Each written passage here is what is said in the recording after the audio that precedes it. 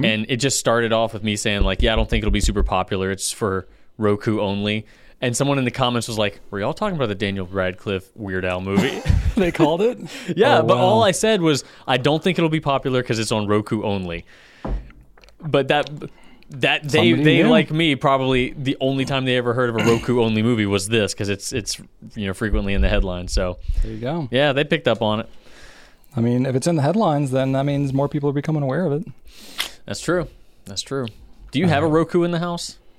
No. I don't. We have Apple TV. We have one up in the guest room, which is just like the old thing that we had, and it just moved up into the guest room for the one time someone visited. Right. Yeah. Cool. All right. Are you recording? Yeah, I'm recording both. Cool. I'm recording all over the place. All right. Nice. Yeah. Better clean up afterwards. I will. There's just recordings everywhere now. I'm just recording all over the place. There's recordings on the wall. Oh, gosh. I still have damage in my ceiling from where I swatted dots that were hanging from the drop panel. And I kind of like pulled out some chunks of the drop panel when I swatted them. Wow. Well, you were very impassioned at the moment, so it's understandable. I was a lot of emotions. Right. Oh, yeah. Let me pull up my notes. That might help. Okay. I went hard copy. Oh, look at you killing trees. Well, yeah. I just finished my notes 30 seconds ago, so I didn't have time to print anything. Oh yeah, so this a lot of this is going to be a mystery to me. I don't know what you're going to say. Oh, good. No, I'm just kidding. I didn't update it since you printed it, probably. All right. Who knows? Let's get into it, shall we? All right. We'll get into all of it. Yeah. Welcome, everybody, to episode number 32 of the Goulet Pencast, where fountain pens are still a thing. I am Brian Goulet. And I am Drew Brown. Yeah, you are. And we are here from Goulet Pens to deliver this casual and informal, tangential and extraneous, superfluous and extemporaneous fountain pen show, where we talk about what's going on at the Goulet Pen Company and in our fountain pen lives. I wanted to say superfluous too early. Too early, Drew. I jumped in there, but what are you going to do? I've only done this 32 times. In today's show, we're going to talk about workplace appropriate ink colors, which pens that we feel are legendary, and Goulet branded pens? Question mark. Ooh. Clickbait. So, clickbait indeed. All right. We're going to get started with some feedback, Brian. And we got a lot of feedback about the Platinum 3776. The Century. 3776 Century. Century, because it didn't always used to be Century. It was one time not Century. Really? Yeah, they had to hit that mark. Well, they changed it. No, that's not why. They did hit the Century mark as a company, but no, it's because they changed when they did the slip and seal cap design. This was 5, 6, 7, 8 years ago, somewhere around there. Oh. They used to have a slightly different, like center band. They changed up the ornamentation a little bit on the pen, and they added the slip and seal cap, and it became the 3776 Century. Oh. So yeah, I'll have to bust that out one day. I have one of the old 3776s pre-Century. Pre-slip and seal. Pre-slippery. Pre-slip and seal. It's just whatever the opposite of slip and seal is. Just regular. Grip and loose. Grip and open. I don't know. Grip and clip. Anyway, we had feedback, don't we? Yeah, we did get feedback. And we got a lot of really positive feedback. A lot of folks really, really love this 3776. And there was no distaste for it. Look at that. Wake up and smell the coffee. Nice. No real distaste for it. A lot of people said 3776 is my favorite pen. I love it. But it was mixed. There were a lot of people that said, hey, I tried it. I actually bought 2 in some cases, and it just is not my jam. It's a little too rigid. I don't like the feel of it. I don't know why I would choose this over Pilot. And that's kind of where I'm at. Like, no complaints about it. But compared to the other pens that are in that zone, I would pick other pens. And that was the consensus. Nothing negative about it. Didn't seem like anybody had an outright negative experience with the 3776. Just a preferential thing. It's like cars, right? Like, I mean, with some exception, most modern cars are all going to be a pretty good experience, right? But it's like some handle a little tighter, some a little looser, And it's not that one's better than the other. It's just a matter of preference. I think it's the Absolutely. same kind of thing when you get to, especially pens of this level of quality, consistencies there. It's just a matter of preference. For sure. And then Dan wrote in to say, I have to say that I look forward to these videos on Friday. After a long work week, you two are like hanging out with some old friends. We feel the same, Dan. Thank you. I learned something and enjoy the banter, so thanks for that. This week's was even better since there was a Rachel sighting. So glad to see her again.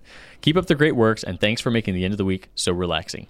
Thank you, Dan. Absolutely. And I would like to say that when we turn on the recording, it does feel different. We do feel like we are instantly, and we're not with anybody right now. We're recording this in advance of when you're seeing it. But I don't know about you, Brian, but for me, I definitely feel like something changes because I do feel like I am all of a sudden with people. So it goes both ways. Like I feel it. I do, and I like it. So thank you for showing up every week. Thank you for showing up your first week if it's your first time. But we do appreciate it. And it definitely is a feeling of friendship and camaraderie here that we just love. Absolutely.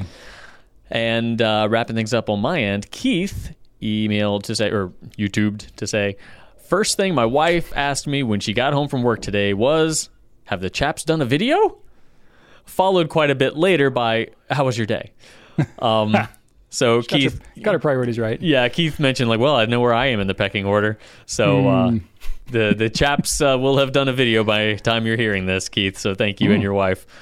Keith also joined a few commenters on YouTube in finishing up the lyrics to Every Rose Has Its Thorn, which is a new Sailor pen. And we didn't specifically reference any of the lyrical nods, hints, or winks to that one, but there were definitely quite a few in the comments. And there was also a mention that Every Night Has Its Dawn could be a sequel follow-up to Sailor's Pen, which I appreciated because... That's pretty good. That's pretty good. I thought that was we'll have to solid. pass that along. Yeah. So I like that. Well done, everybody. That's fantastic. Yeah. I got some feedback as well. This one's from Jonathan. I have never even heard of a boogie board to take quick notes, and as a sieve brain, there's probably a German word for this term as well. I have tried nearly everything. This brings me to my question. We got a question in the feedback here. Yeah, okay. I put this one in there for you because you have more experience with this than I do. All right. Do either of you or your colleagues successfully combine any need to use productivity software for task or project management with the passion for writing with fountain pens? I received a lovely Rodeo web planner for the holidays from Goulet Pens. Woo! But also need digital prompting to keep me from derailing. Not looking for a Verschlimmbesserung moment, though. P.S. Your webcasts are bright spots in my life right now. As a healthcare provider, you guys are rocking this. Well, thank you, Jonathan. You are a champion right now. You are a hero for sure. You're rocking it. You are rocking it. Absolutely. And if we can even help in any way, even if just to distract you from reality, I'm glad that we can be doing our part there. So combining digital and analog task management stuff. Yeah, this is definitely a thing. I think a lot of people probably that are using, planners and notebooks and stuff these days. I mean, it's kind of hard to ignore the digital aspect of our lives, if for no other reason than if you are ever collaborating or meeting or doing anything with another person in today's professional world, there's a good chance it's going to be in a digital form. So you're probably going to need to have some sort of digital calendar or something that you have to manage in addition to your analog life. So the way that I end up using it is I don't have like a specific format of notebook or planner or whatever that I will use. I go a little more of kind of the open-ended, like bullet journal, loosely type of format, so that I can basically adapt, kind of my stuff into pretty much any notebook, whatever notebook that I want to use. I usually end up using like a 5mm dot grid of some kind.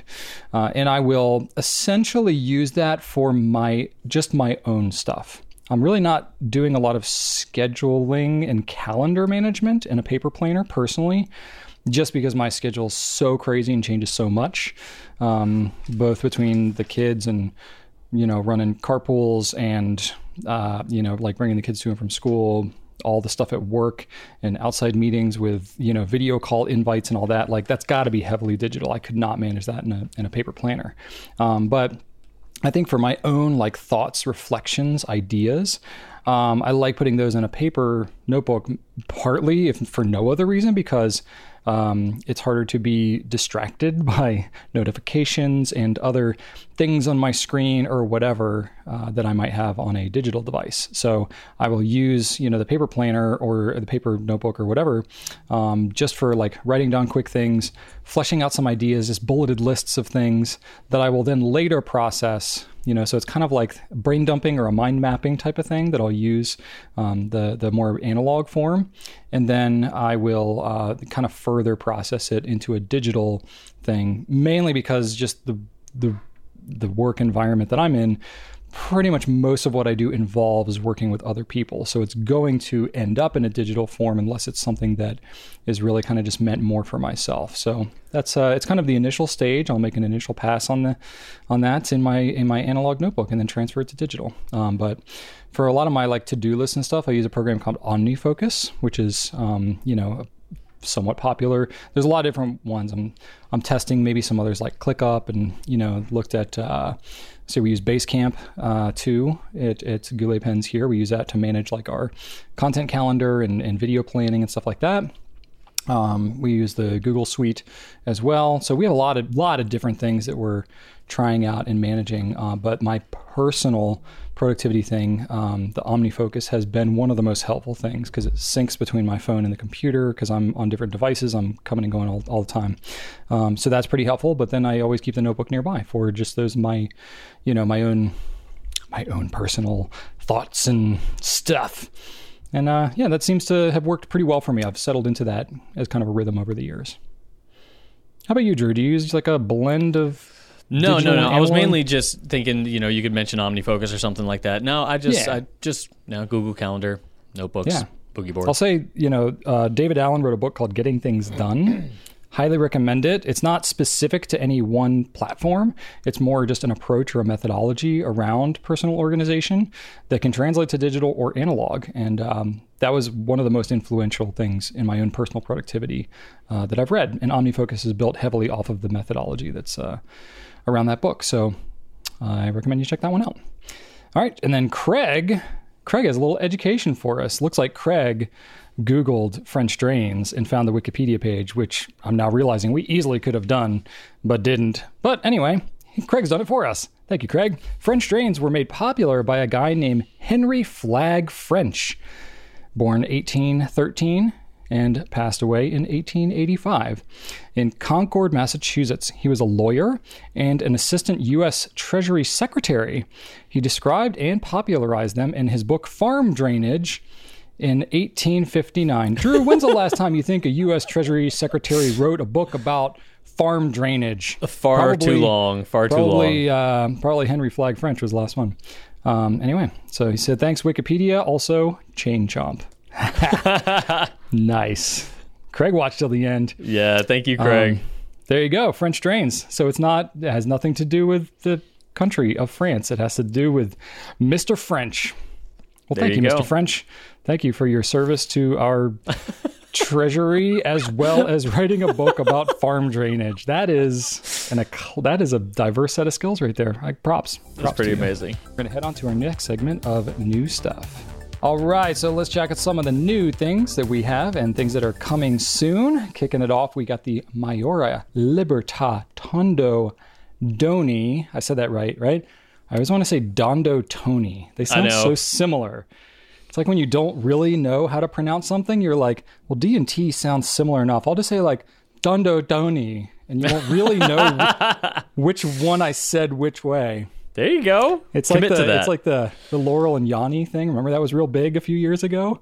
Oh, and right. It was like some people heard Laurel, some people heard Yanni. Yeah, that was dumb. Yeah, sometimes you got to do that when you don't know how to pronounce something. Yeah, that was so weird. It came right on the heels of that whole blue dress, white dress thing. Yeah. It was around the same time. That was weird. That was a weird time for American society. It's a strange time in the world. Yeah, I'm glad things are so much more normal now, than they were back then. I know. I miss the Yanni days. Yeah, right. I miss when that was what made news. Anyway, What are we talking about? Mayora. Okay, Bondo phony. So these are going to be super, super limited. Only a few of them made in the world. What, 18 worldwide, something like that? It's very, very, very few of them. But you can go check it out. We got that on the site right now. And then Sailor has some of their Ebonite sculpture pens. So we launched that this week. And yeah, these are really, really cool looking.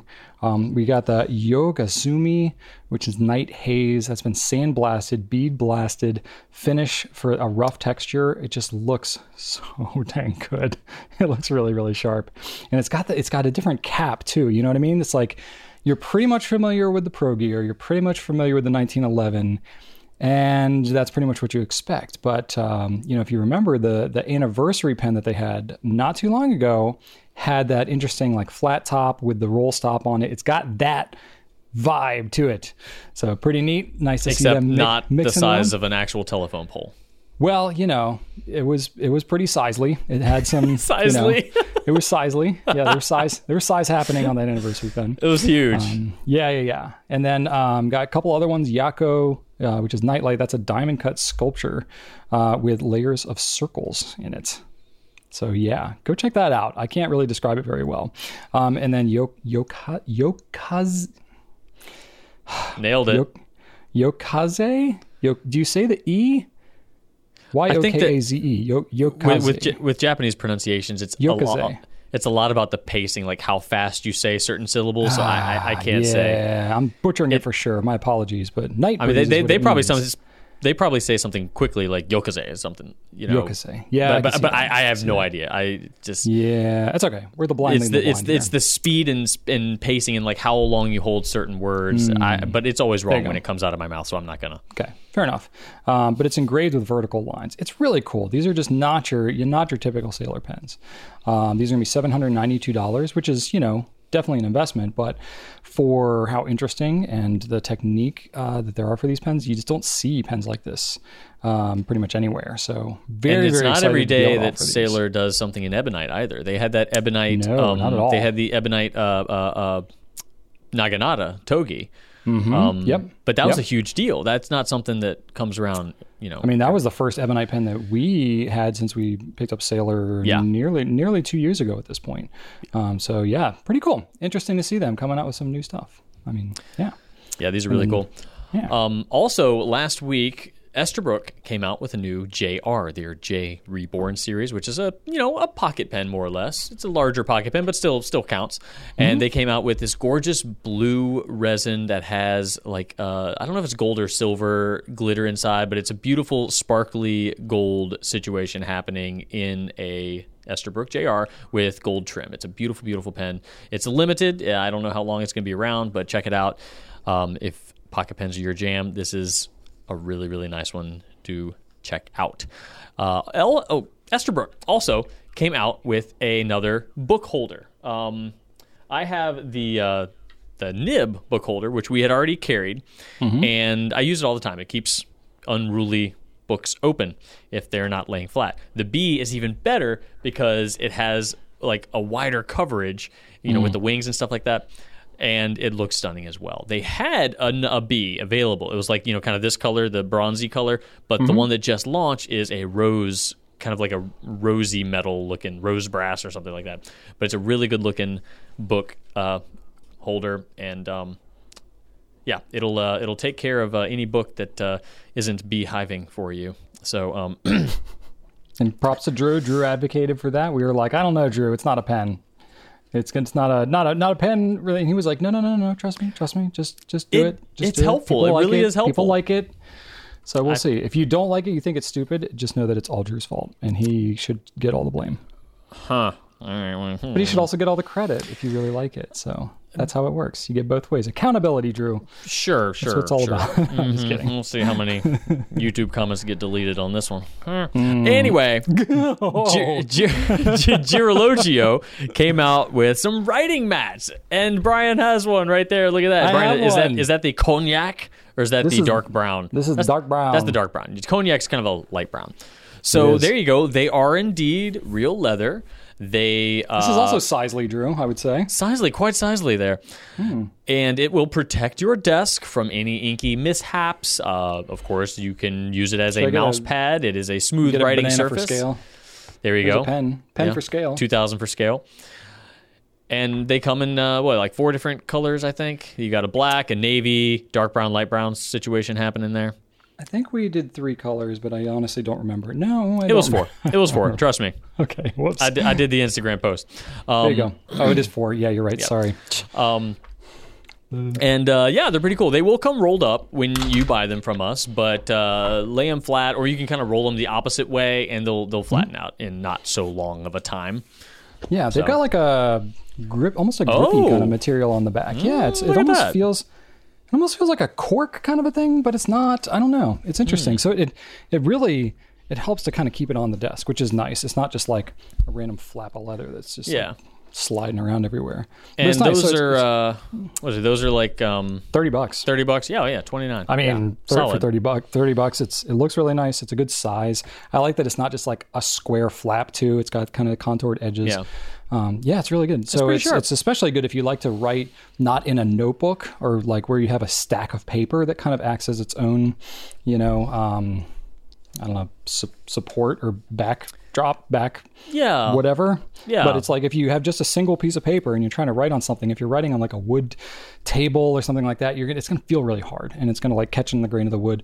So this is meant to just kind of lay out, and then you can just write, on a single sheet of paper directly on this thing. And, kind of looks nice, allows you to just kind of keep, if you spill ink a lot like I do, you can spill it on that instead of on your wood desk, which I'm still looking at the smear that I did several pen casts ago that I never officially cleaned up. So what do you mean never officially cleaned up? I wiped it with a dry like paper towel that I had handy, but I never went back with anything wet and like actually cleaned it. So I'm like, this might just be a part of this now. I don't know. We'll see. All right. Well, it wouldn't be the first time we covered a desk in ink. Yeah, it happens, All right. And that's all the new stuff we have for you this week. All right. So Q&A time, Brian. And I'm going to start things off with a question for you, because you are the only one that would know the answer to this or the proper way to dodge this question. So we'll see which one Brian chooses to do here. All right. Charpentier Jose asks, will there ever be a GPC branded fountain pen? Ooh, this was the teaser that I had. This was the teaser. I'm sure you're going to say, yes, and it's going to be available to Pencast people only. Use this coupon code. I've been holding it for 3 years, just waiting to get asked this question. Waiting for episode 32 of the Goulet Pencast, which we had no idea we were going to be doing. In fact, we call it episode 32. We were just waiting for the right circumstance to come up. No, I'm kidding. No, this is all a lie. No, we don't have anything planned. But no, I could definitely see that in the future, for sure. I mean, we made pens when we started this business before, we had anybody but me and Rachel. And really before Rachel was, she was always helping, but she was working a full-time job back when I was making pens, being a fool. But ever since we've both been full-time and all that, just haven't been manufacturing pens. We've been doing other things, retailing and making videos and whatnot. Likely, so it depends, it depends how you want to think of like GPC branded pens. Like, would we manufacture our own pens? That I think at this point is probably a bit of a stretch. We have our specialty. We know what we're doing. We have connections with a lot of people who have been making fountain pens for decades, if not more than a century. So for us to come along with no actual like pen manufacturing experience except for me hand turning them on a lathe, and that for sure is not going to be how we bring it back. I can say like the most realistic scenario would be we collaborate. We have a manufacturer that we work with where that's their focus. We code, design, and brand it, and then they make it for us with our heavy input and collaboration. So that I could see definitely happening. Manufacturing our own, I just don't see that being in our wheelhouse. That would be really, really tough to do. So with that in mind, with working with a manufacturer, I would say we could do it theoretically anytime. We can do it right now. We just work with an existing manufacturer, relabel, theoretically they could have a design that we just modify or that we pick up to something that's not readily available or that they discontinued and bring it back or whatever. They probably have designs and things that we could pick up and just call it our own and make it happen relatively quickly. But I don't know. I do get in my own head a little bit about this because I feel like the expectation would be really high for whatever this needs to be.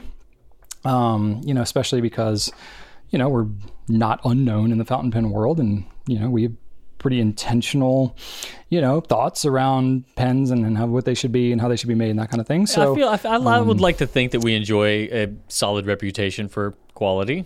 And yeah, but I feel it's like, it's sort of like, I'm trying to think of like something comparable in some other industry, and I'm failing to think of anything exactly, but it's like, I'm really failing to think of anything, but it's like if we put our name on something and we said it, that's almost, or could be inferred that it's like, okay, we've been working all this time, and with everything that we've known and gathered up about this, we have now created like the ultimate pen, and that might be the expectation, maybe even just for ourselves, maybe from you all as our customers or fans. And I'm like, oh, that feels like a lot of pressure. Yeah. And realistically, to come out with your first product being the slam dunk home run best of everything, I don't think that's realistic. We would probably have a lot of mistakes and flaws, and we'd learn a lot of things and come out with iterations. That's kind of how it works. I think with things like movies, you usually come out with like a great one, and then the sequels are like, kind of like echoes of the original, and they get worse the more of them you make. Video games, I think, is almost the opposite. It comes out with a great concept of a game, and then the sequels improve and get better and get newer and fresher. Like that's a good observation.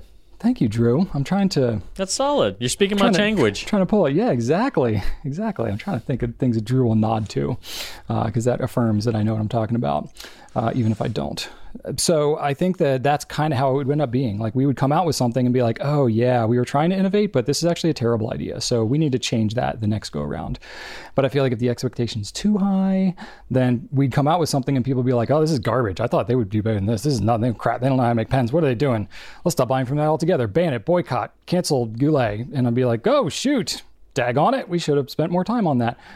I don't realistically think that would happen, but these are the things that run through my head perhaps.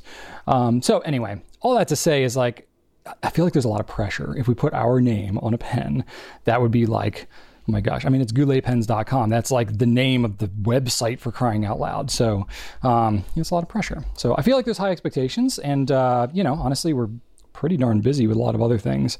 And it's like, is there anything missing that like we should make that just everybody else is ignoring? I'm like, I mean, not really. I mean, not 100%. Like, yeah, there's probably innovation that could happen, but like it takes a lot of time and R&D to develop something like new and innovative. And do we have that time right now? No.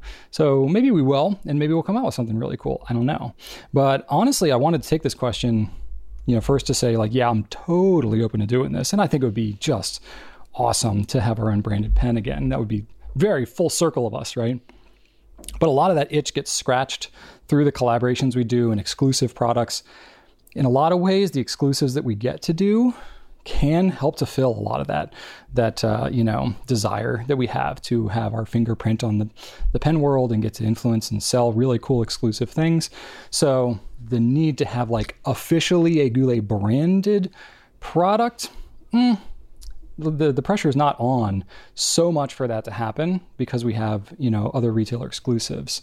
It'd be different if we were trying to build, usually if you have a pen brand, if you're coming up with your own branded item, not necessarily in the fountain pen world, but just in general, if you have a brand that's strong enough where you can create your own branded item, usually what would happen is you would then try to wholesale that product to other larger retailers, especially ones who are not necessarily directly in your demographic, So I think of like, I've got an associate of mine who sells like grooming, hair care type products, beard oils and razors and things like that. So they have their own branded products. They do a lot of YouTube videos and stuff, and they landed Target. So they have their products in Target now. Well, they're getting exposed to so many more people by having those products available at a large retailer like Target.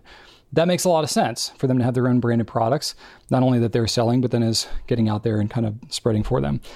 But for a company like us to come out with a branded product that we only sell and don't sell through anybody else, that takes a lot of from a business standpoint, takes a lot of the benefit out of, having that branding and having that, kind of thing going on. So, little less incentive to do that unless we wanted to go that route, which at this point we don't. So, it's something that we're thinking about a lot. But part of the reason I wanted to take this question is really I want to kind of gauge from you all, our audience.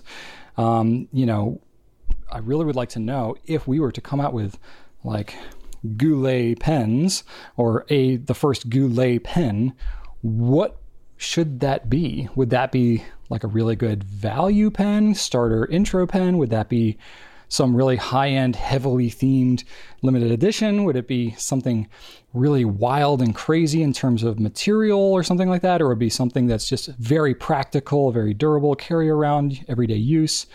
There's so many routes we could go, and the range of products you can come up with in the pen world can range from a couple of bucks to tens of thousands of dollars. I mean, you can really go the full gamut if you wanted to go nuts. So I would just love to know what you all think. So please leave some comments about what you think feels like us. Like, what pens would you want to see with our name on it? Because that will be very helpful in us just understanding better, like what would kind of hit the bullseye. Because ultimately, it's all for you all. I mean, I could make a pen for my own ego, but really, it's the reason we would make a pen would be to provide them to you all. So, would love that feedback. But yeah, nothing specific in the works. I won't even like have a teaser hanger, cliffhanger, spoiler thing dangling out there. There's nothing firmly in the works on this, but you never know. You could be planting a seed here, and I won't be able to get it out of my head. And then, we'll look back and say, episode 32, that's the one. That's the one that did it. You never know. There we go. Let us know, please. Indeed. All right. Got a question for you, Drew. This is from Humberto GDC. Okay. Humberto. Okay. Apart from blue and black, are there other ink colors appropriate for the workplace? Hey, you work at a place. I do, and you know what? Perspective on this? It's very frowned upon to use fountain pens at the Goulet Pen Company. I'll tell you, it's just like you shove a big roller ball into the hand and you just send them out into the Steno pool. You got to kind of hide it. Yeah, it's terrible. Can't have it out in the open. Shameful. No, in most cases, absolutely work appropriate. But let me start off by saying, if you are mandated by your employer to use either black or blue ink, please do that, especially if there are legal consequences. Don't go against those wishes. There are plenty of beautiful blues out there. You'll be fine. If it's just like if you just kind of want to keep things professional, though, then yeah, absolutely. There are a ton of great inks that would look both professional and fun. My suggestions are going to center around darker colors that, or something that almost looks black, at first glance, but then has that like hint of color. I love those. I really enjoy writing with those. And sometimes I wish I did work at a place that was kind of, strict about that, so I could kind of like have fun sneaking in fun little colors. But I don't, so it's not a big deal. But sometimes I still do. Anyway, the Private Reserve ebony inks are a great place to start. So they've got ebony red, which is kind of a brown, but still looks cool. Ebony blue, ebony purple, ebony green. They have an ebony brown as well, but it's actually not as dark of a brown as you can find in other brands. So pretty much every ebony but brown is a very, very dark color. That's, if you're using a fine nib and it's going on pretty dark, it's only going to have that hint of color that only you'll know that it's actually a fun color. So that's a great place to start. There's lots of good blue blacks. I tried narrowing down one, but honestly, you pick a brand, they're going to have a solid blue black in their assortment, and that's a great place to start. In fact, I think that blue black was, in many ways popularized by trying to, inject some fun color into more professional environments like that. So Robert Oster Motor Oil and Noodler's El Lawrence are two of my favorites. They have this kind of a brownish, greeny, blackies thing going on. El Lawrence is a little bit darker and a little bit more green. Motor Oil is a little bit more brownish, but both of them are fun. And, with a finer nib, they're going to appear much darker with just that hint.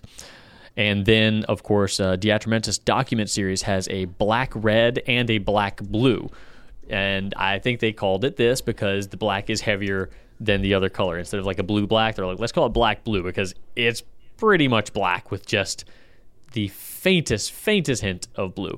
And if you are in a environment where you need to have permanence in your inks, these are great options as well. You can have a little bit of a hint of color, but they're also going to be very, very permanent, waterproof, very, very solid inks that will last longer than the paper in most cases. And then you could also go with a gray. And because I feel like if a black is allowed, then a gray is not too far off, as long as it's not like a light gray. Obviously, Diamine has two very, very popular grays. One of my personal and oldest favorites is Diamine Graphite. I love that color. Just a hint of greenish going on in there. A more true gray would be Diamine Earl Grey, which is probably Diamine's most popular gray, if not one of their top 5 most popular shades overall. Those are my suggestions. Hopefully that helps. Brian, you got anything? Yeah, I actually did a video on this back in 2017. A short one. It's like a 3.5 minute video. I don't even know if I can. That's very short for that time. I don't even know period. if I'm capable of doing that. I can't even do the intro in 3 minutes these days on the Pencast. So anyway, you can go check that out. We'll have a link in the description. But in there, I talk about work appropriate inks, and it goes along the same vein of what Drew said. Though I did mention some different inks, so that's kind of fun. I didn't even remember what inks. I mean, that was 5 years ago at this point. So I looked back at it. So I said Noodler's Zhivago, which kind of fits in that dark green. Noodler's Walnut, dark brown, that is browner than ebony brown. It is. Diamine Oxblood, super popular, dark red color. Definitely holds up. Dietromentis Aubergine. So that's like a deep purple. Huh. It's a nice, really nice color. It's a little more vibrant than your PR ebony purple. So see if you could sneak that one in there. That would be a fun one.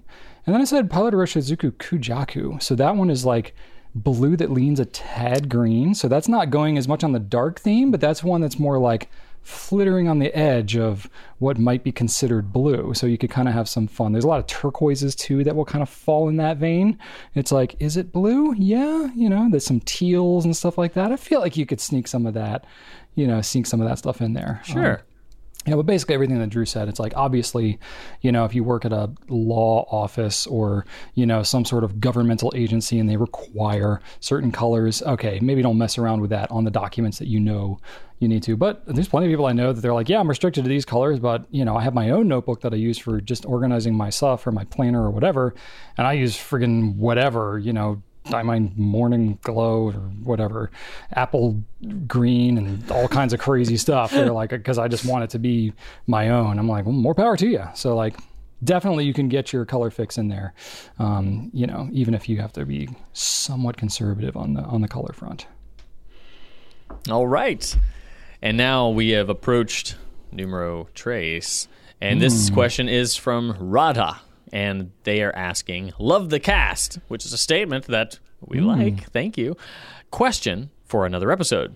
When I want to change inks in a large capacity pen, like a TWSBI 580, I usually dump the unused ink back into the bottle it came from. Is this a bad idea? Oh my goodness, I can't believe it. Why would you do that? No, it's probably okay. Yeah, you should be okay. Yeah, you should be okay doing that. Just use your judgment. So, like everything in life, you take calculated risks. Everything in moderation. Absolutely. You wake up and you get out of bed. That's a calculated risk. You could die. You could trip on your slippers and, then bad things could happen. I won't go down that rabbit hole, but, everything's a calculated risk. So what kind of slippers are you wearing? I actually don't wear slippers. I don't know. I went with that analogy. I usually I'm exhausted, so I just take off my jeans and just leave them in a pile. Brian's slippers have banana peels mounted to the bottoms of them, so it's very, very dangerous. He likes to live on the edge. Well, you know how many socks that we leave around the house here, so it's a hazardous walking environment in the Goulet household as it is. You got to be very sure-footed around here. Anyway, what were we talking about? Oh yeah, pens. So there's calculated risk, I'll use in heavy quotations, with putting the unused ink back into your bottle. So technically, as you're writing on paper, you're going to get paper fibers and dust and other, environmental contaminants potentially that could be just from using your pen in the wild, right? Just like if you have new shoes and you go and wear them outside and you come back in the house, you're going to be tracking in some of the things from the outside, So yeah, if you want to keep your ink as clean and as possible, you shouldn't do that, right? So I would say if it's just your normal, everyday, very replaceable, regularly available, not crazy expensive ink, yeah, dump it back in there and don't really sweat it too much. Honestly, you'll probably not make it to the end of that bottle anyway, because most of us are buying more ink than we're possibly ever going to use in 12 lifetimes, or 40 in my case. So yeah, I wouldn't necessarily sweat it too much, but I'm right there with you. I still, as much ink as I have access to, I still have this inclination to put my ink back in the bottle. And sometimes it's just practical. Sometimes it's just like, okay, well, I have the bottle of ink right here. Let me just dump it back out and then I'll, go on my merry way. But I would say if it's like a vintage ink or something that is very hard to come by, maybe don't do that. And I know there's like a little bit of backwards logic there, because it's like if it's really old or rare or expensive or whatever, you're like, no, I want to keep every precious drop of this. But I would be inclined to say, well, maybe you shouldn't do that, because if you're trying to keep the ink in the best shape for as long as possible, exposing it to the environment by writing with it and then putting it back in the bottle potentially could expose some contaminants. Specifically with some vintage inks, because, how long do those biocides really hold up? And, it's been a long time. The ink's sitting there for a very, very long time. You can get sludge and build up and other things like that just over time from it sitting there. So I wouldn't tempt fate. I would say just go ahead and use up the rest, or just use a different pen, or just get the enjoyment that you got out of that fill, and then dump the rest. But I did some math, just thinking about it. It's like, okay, so take your typical ink, right? Like an Iroshizuku 50 mil, $20 or so. That's around 40 cents per milliliter, right? I'm just thinking like practically, what does it cost you to dump this ink? So take a TWSBI 580 piston. That's just over a milliliter in the tank of that pen, so to speak. So if it's about, say, half full, like how much would you feel inclined? Like, I don't know, Drew, if you have a 580 that's half full, don't bring me into this mathematical conversation. I know. Leave me out of this. Are you kidding me? Drew's brain is hurting just I'm powering through this. You keep on going. I'm just trying to not melt. Okay. But it's like from a practical standpoint, because like it's an emotional thing. You're like, I don't want to dump this ink, but like practically speaking, okay, Iroshizuku, it's regularly available, costs $20. Excuse me, 40 cents. Are you allergic to math too? Because that's how I'm feeling. No, I put this math in here. Yeah. Math gives me life. Not really. So, if you've got half a TWSBI 580s left of ink, right? Which is a pretty decent amount of ink left, right? So that's about 20 cents worth of ink, right? So it's not nothing, but it's 20 cents. Like if you saw 20 cents on the ground and you were walking somewhere, would you stop and bend over and pick it up? And if the answer is no, then you should just dump that ink and not think about it and don't put it back in the bottle, because it's not that much money in the grand scheme of things. Now, if you're like, heck yeah, if it was 4 cents, I would go on the ground and pick it up. Then I'm like, well, maybe you should dump it back in the bottle then, because that's just, where your values lie. So I think with regular ink, regular pen usage, I would say maybe don't sweat it quite as much because it's replaceable. And unless it's a crazy expensive ink, then you're probably fine. But if it's a more rare ink and you really, really are trying to preserve it for a long time, then I would maybe not dump it back in. But it's really up to your discretion, and your mileage may vary. So that's my answer for that one. Always check the dates on coins, Brian. That's what I always do. Do you know the weirdo? You can't check the date until you pick it up, Drew. And I know, but then I'd put it back down. Do you know the weirdo who? That's insanity. Why would you do that? Then you have no payoff. I would put it on a shelf or something like that. I'm not keeping nonsense, but I do. Which shelf? I'm talking like I you're don't walking know. down the street. And okay, I'll put it on the bumper of a car. I don't know. What? Why would you do that? I don't want it. But I always check the dates. I actually also check the little ejection slot of the Coinstar machines every time I go to the grocery store. The ejection? Oh, because like some of them just don't. The make rejects, it through? yeah. A lot of them are foreign coins or coins that are too old. Yeah. Huh. I found some fun. I found one from Spain the other day. Really? Yeah. Wow. Yeah. Every now and then find one from Canada. Nothing special. What are you going to do with that coin? I have a coin organizer with all my. What? I have a South America section. I have a Spain section. I have a depending. And then if anything is pre 1964, there's a good chance it's silver too. That's what you want to look for. Yeah, at least in the U.S. That was at least in the U.S. Well, a lot of with the UK, you want to look for stuff prior to Decimal Day and things like that. But So no, Decimal Day, no, it was not silver back then. With the UK, silver started in I think the 40s at some point. Anyway, don't listen to me. But yeah, always check the dates. You can find some fun stuff if you really want to. Now you're making my brain hurt. I'm just talking about simple math, and you're like flinching over there. And now you're going on about all this history of coin stuff, and yeah. We've all got our thing, don't we? Yeah, we do. So, man. So somebody asked in the comments, I didn't put this one on here, but someone asked, hey, do you guys, isn't it kind of bad to have to work at a place that you're so passionate about? Because hobbies are supposed to be an escape from work. And I replied, I was like, Brian and I have plenty other hobbies. Don't you worry. We have so many things distracting us from life, so we're good. I think I think most fountain pen fans probably have a couple other rabbit holes that they jump down pretty frequently. Yeah, definitely. Serial hobbyists going on in this community, no question. I will probably say for anybody that still cares about this question, if you want to, you can also eject your ink back into a sample vial and then just seal that up so that you can keep your ink without actually risking any sort of contamination issues. That's usually what I do. There you go. Yeah. The inks and also I don't put ink that I'm not going to finish in large capacity pens. If I'm going to fill up a VAC 700 or 580 or something like that, it's going to be a pen that it's going to be an ink that I use a lot, like a black or something like that just gets a lot of everyday use. But I know not everybody does that, and I don't want you to not use your pen because you're afraid you can't finish it. But I tend to, the larger the capacity ink, the more practical, larger capacity pen, the more practical ink I put in there. The fun, crazy, weird stuff that I know I'm going to get sick of pretty soon, I put in the cartridge converter pen.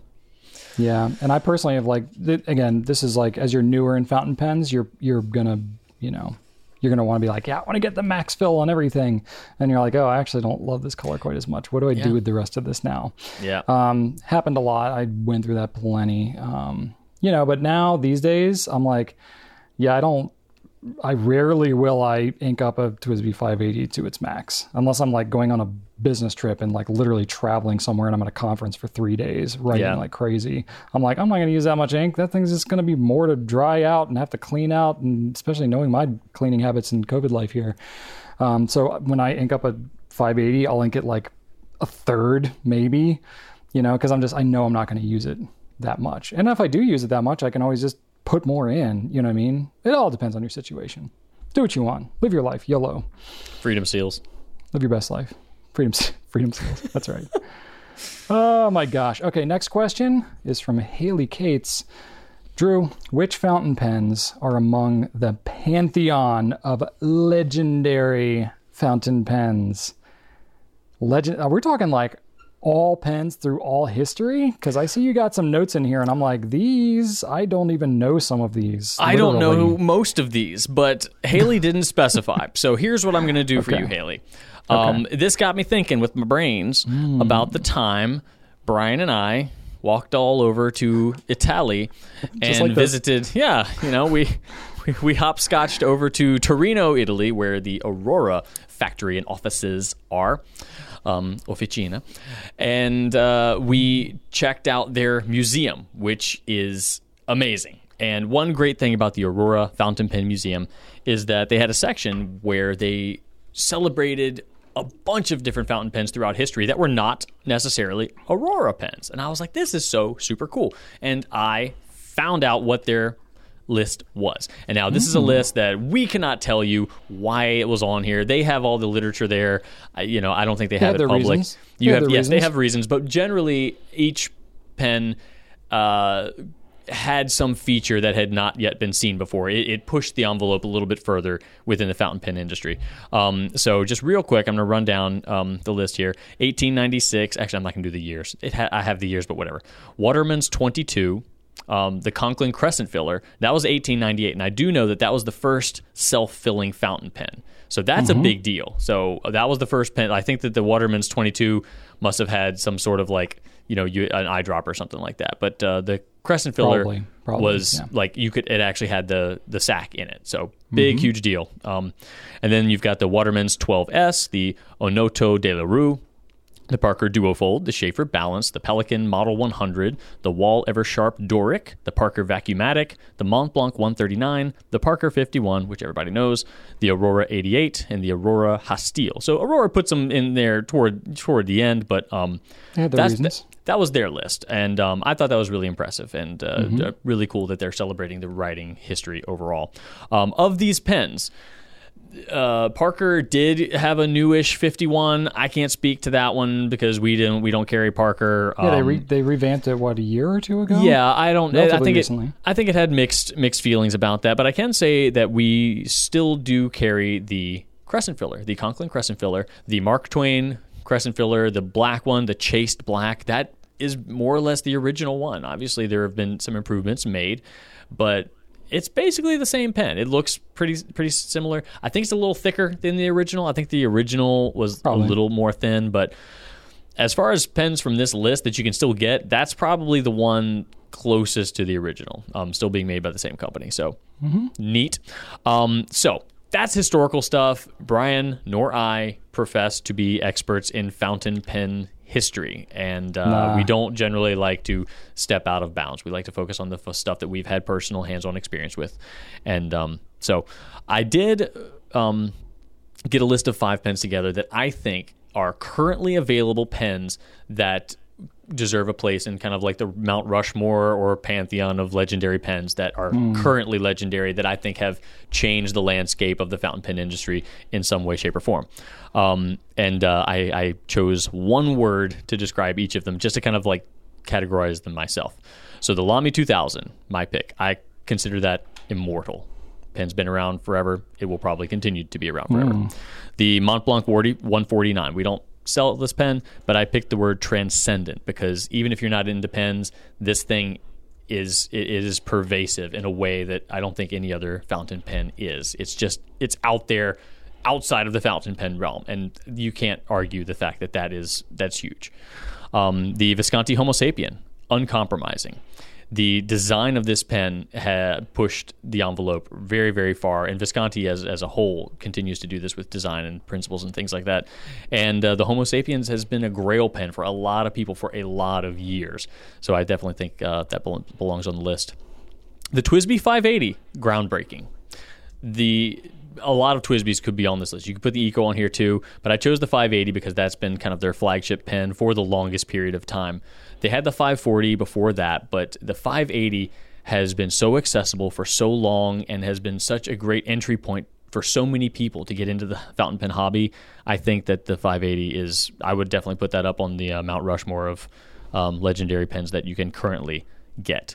And then finally, I put the Pilot Metropolitan on here. I wanted another one that I use the word prolific here, meaning it is just out there.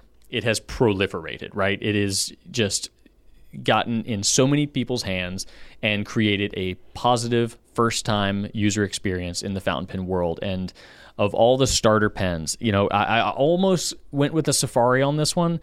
While the Safari is immensely popular and in so many hands overseas, I think in the U.S., the Metropolitan has been responsible for a lot of first-time passages, and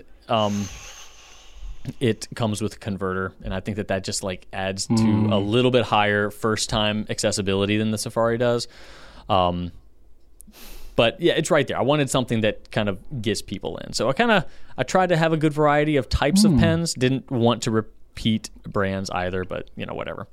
That's just my personal thoughts. So that's me. It's a pretty solid list, Drew, I would say. I similarly had a list kind of going on there, and I didn't originally have words for each of mine. But as you were talking, I took inspiration. I came up with my own words. All right. Which, as you know, last minute pressure is just where I become my most eloquent. There we go. So my hopes are high. I tried not to repeat your list, but I did for at least one of them. Lamy 2000, I love that pen. You have to. It's so good. So for that one, I put cool. because I think that pen's really cool. So that's my iconic word. There we go. The next one, boy, I love the Pilot Custom 74, but the Custom 823, it's like hand in hand. So I'm going to put the 823 because that's really risen a lot, and the mechanism, the filling mechanism is cool. So for that one, I put great. I think it's a great pen. The Noodler's Nib Creeper, very controversial, but I think Noodler's has got to be in here somewhere in terms of impact. I thought about this one. Like, I would not say this is going to be the greatest writing experience out of anything on this list, but for what it is, it's so influential and iconic, and it changed so much of the game when it You're came absolutely out. right. It really did shake things up there. Yeah. Around 2010, it really shook up the industries. I debated about putting that one in there. Yeah, so I put that was fun. That was my word. And then I went with TWSBI as well. I did the Eco 580. I think it's a toss-up between the two. Very influential. Eco's definitely become an up-and-comer in the last many years. Absolutely. That one, my big $10 word there is neat. I think it's neat. And the last one I had was the Pilot Falcon. I think that one has just been, maybe not talked about as much in recent years, but really ever since we were aware of fountain pens, the Falcon stood alone. It was talked about. It still is a popular pen, great writing experience, such a good reputation. So yeah, I would say that one is nice. So cool, great, fun, neat, and nice. Those are my Michael Scott level descriptors for my pens. But seriously, this is not a super serious list. There's so much more thought that could be put into this. Yeah. And if you ask me again in 12 minutes, I'll probably give you 5 different pens. But anyway. Yeah, I was actually very impressed with your self-control here. And like, there are so many more people that have greater historical knowledge than Brian or I that could put together like a perfect list that takes into account 100 years of fountain pen history. But absolutely, this is I thought it might be meant to be I historical. thought it might be cool to kind of focus on like what you could go out and get. Sure. Yeah. So yeah, makes sense. There we go. Cool. That was a fun question, Haley. Thank you. All right. Final question for this week, Brian, comes to us from Marie, and Marie has a newbie question. Okay. She asks, when I hear you speak about pens that need adjustments or tuning, when would I chalk up a less than enjoyable rider to just being the nature of that particular brand or style versus when I need to start seeking help and getting it corrected? Boy. That's a good question. That's a great question. Yeah. And it's so tough to answer because there are so many variables. Especially if you're newer to fountain pens, that's so tough because there could be small tweaks based on the way you're holding the pen or the ink or the paper that you're using. There's so many variables that are within your control that don't require any actual adjustment or changing of what the thing is. So I would say that's the first step is, and I got to speak broadly here because it's just such a broad question. I would say it's more first, extra fine. What's that? I think it's more extra fine. Wow. Okay. Well done, Drew. I would say the first approach would be to try to address everything that doesn't require actually changing what the thing is first. And obviously, if you're newer to pens, and if it's a new pen, if it's a vintage or something you bought at a show or whatever, I mean, you're gonna just figure it out. But if it's something you bought new, like from us or another retailer, reach out to that retailer and be like, "Hey, this is what I'm experiencing. I don't know if this is normal for what this pen is." Going back on the example we had kind of at the beginning with the feedback where people were talking about the Platinum 3776 Century. Great pen, has a great reputation, but the nib's a little stiff for some people that like the bouncier nibs on something like a Pilot. Well, it doesn't mean that anything's wrong with the Platinum. That's how the pens are made. That's how they're designed. So it could just be that it's a preferential thing, So it could be that it warrants, an exchange for something that you just prefer more. Or it could be maybe you just had an initial impression of like, oh, I thought this was going to be bouncier, but then as you use it more, you're like, actually, you know what? I don't mind it so much because I'm kind of getting used to it and I appreciate it for what it is in different circumstances. I've had that happen many times where I had, whether it's an ink, a paper to lesser degree, but certainly pens where it's like, oh, like I had in my mind, like what I was going to see or experience or how much I would like something. But in like the first word that I write, I'm like, no, this is different. It's like if you're, if say you really love iced tea and you really love milk and you're picking up your cup and you think that it's going to be milk, but you accidentally grab the person next to you and it's their iced tea. And you're like, oh, what is this? It's not that you don't like iced tea. It's just that you're expecting milk and it's very different. So, I don't know why I went with that example, but clearly that's happened to me. I feel at some point in my life. Yeah. Yeah. So it's like, it's the kind of thing that like, I think you don't necessarily want to make a snap judgment about it. You want to get some experience with it and just really try to understand, like, is this thing what it's supposed to be? And I just need to either get used to it or change it because I just really don't like it. The whole thing with the adjustment or like nib grinding, nib tuning, that kind of thing, that's more if the thing is either just like flat out not working right, like it's not working properly, which I think the biggest indicator there is consistency. If it's consistently behaving in some manner and, you or whatever are able to ask other people who've used it or ask whatever the retailer, whoever you got it from, and you find that there is consistency with that product, but it's just not maybe to your liking, that's not necessarily anything wrong with it. And if you still love all the other aspects of it, say it's a nib that's too stiff or it doesn't write as wet as you would like, or the nib size isn't quite what you would want. Well, if you can't exchange it or whatever, then it's like, I love the pen. Let's say it's a limited edition color or something. It's like, this color speaks to me, but this nib size is just not cutting it for me. And now it's discontinued and I can't get another one. Well, it might be worth modification because you would love that pen more if you could change what it is. Doesn't mean that's not what it was supposed to be. It just means that you want it to be something different than it is. So I think that's one thing, if you want to, that's worth modifying. If you have really just determined like, no, this is what it's supposed to be. I just want it to be something different than what it is. I think it's a different situation if you're writing with a pen and say like scratchiness, smoothness, that's a big thing with fountain pens and same with flow. If you're writing with it and it's really scratchy in one direction, but not in another, and it feels very inconsistent, that's a sign that some adjustment or some tuning is probably in order. And that's where, you can either work with the retailer or maybe look to either adjust it yourself or have somebody else adjust it just to make it to be what it's supposed to be. So that's a fine line to try to gauge, but that's what you want to try to determine is it consistent? Is it, behaving like it's supposed to? I think the things that are most common for customization is nib grinding, specifically if it's like a particular size of a nib or maybe the angle. Some people write with a really high angle, low angle, whatever. That may or may not match up to way the pen, flows or performs the best. So, if you go to a pen show, for example, and you see what nibmeisters are doing, a lot of times they're adjusting for flow or they're adjusting for the grind based on the specific way that somebody holds the pen.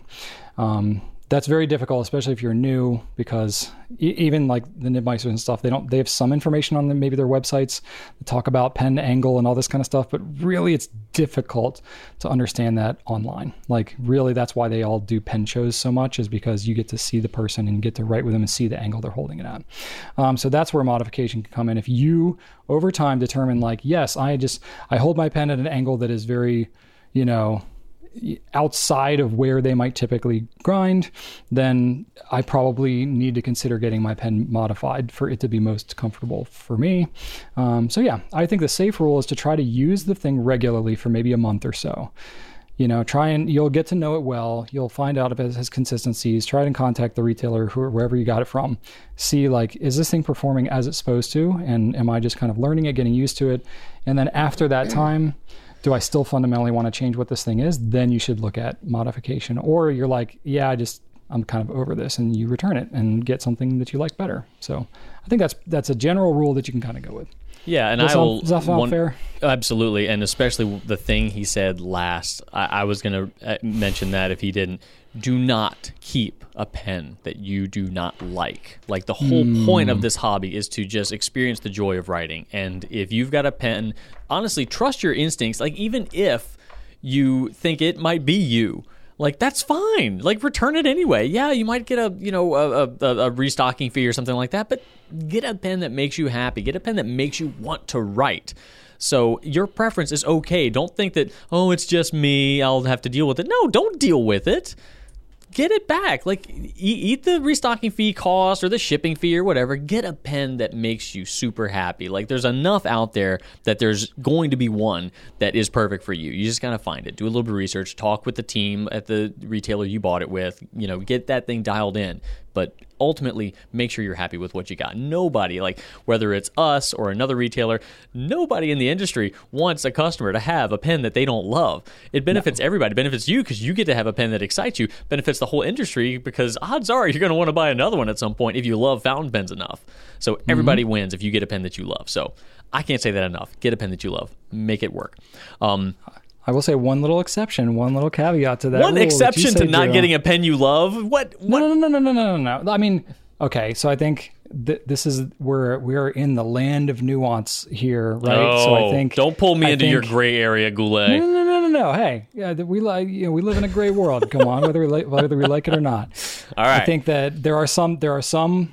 I have some pens that I don't love the way that it writes, but I am really glad that I have it because it's serving a different purpose to me than just being a daily writer. I have some things that are either collectible or I love the way that they look or I like that they complete like a portion of a collection that I have within a certain brand. So there may be aspects of it that I don't love quite as much, but I'm okay with that because that's not the main reason why I have it. So I will say it's not like if everything's not perfect about the pen, just get rid of it because then, especially if you're talking like special editions or limited editions, these types of things, if you find that you really enjoy the collection aspect of a particular pen, but you're like, dang it, I had an original Savannah Lamy Safari that was just a little bit scratchy, and I let that thing go, and if I had it now, I would have my complete collection. Now they're $500 on eBay. I wish I just freaking kept the dang pen. So I'm just saying, you may want to keep that in certain circumstances. In very certain circumstances, sure. But I'm talking about fountain pen for writing purposes. And if it's not writing the way you want it to. Fair enough. Find something that does. And also, before you're jumping into any conclusions about whether or not it's doing the thing it's supposed to do, eliminate variables. Clean your pen. It's kind of like restarting your computer. Yeah, give it a good cleaning. Change your ink. Try a different paper. Just eliminate any variables that you think might be gumming up the work so that you can go and do what Brian said earlier and establish consistency. But you can't establish consistency if you have a variable floating out there, you're just, gumming up the works. Absolutely. But ultimately, we want you to be happy. So let us know if you're not. Well said. Yeah. All right, everybody. It's been a little while. We've gotten some comments about not having done a hypothetical question in a little bit. I'm not going to say it's Drew's fault, but I will say that I've got one for this week that I think would be kind of fun. I actually keep a list of them for my kids because they love hypotheticals and would you rathers. And I drive the kids' carpool every now and then, and they always want to do hypothetical questions. So, I got one here, Drew, if you're ready for it. It's kind of fun. And yes, it has been my fault. I would think of one every week, and I just stopped doing that.